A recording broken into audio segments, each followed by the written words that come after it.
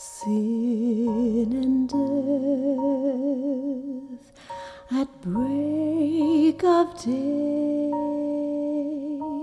together spoke with breath abated, and death said, "Mary, my sister, that I might stay in your house," said death.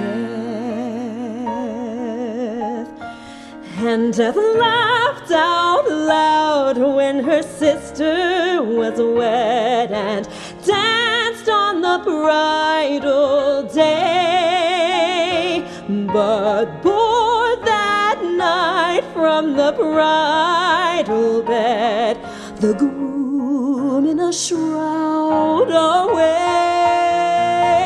And death laughed out loud when her sister was wed, and danced on the bridal day, but bore that night from the bridal bed the groom in a shroud away.